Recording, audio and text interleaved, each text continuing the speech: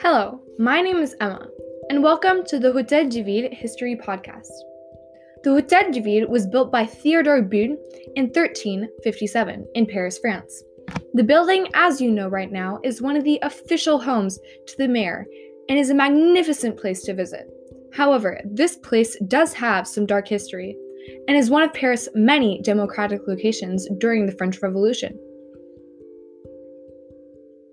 The Hôtel de Ville is one of the most significant stops on our French Revolution walking tour because this location was a place where many lives were taken by the Guillotine event on a specific square in Paris.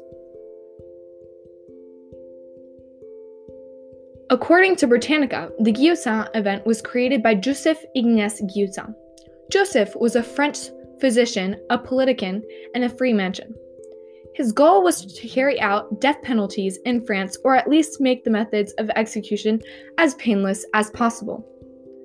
The first execution was on April 25th, 1792, in front of the Hôtel de Ville. Little did people know, this would have a big impact on the revolution. During the revolution, the guillotine became one of the primary symbols of the Reign of Terror, and was used to execute thousands of people, including King Louis XVI and Marie Antoinette.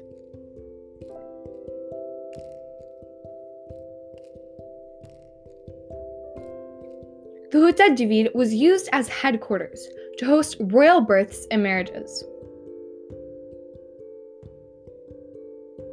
Royalists like Marie Therese, who was the first child of Louis XVI. In fact, the building initially belonged to the princess, according to Izzy Travel.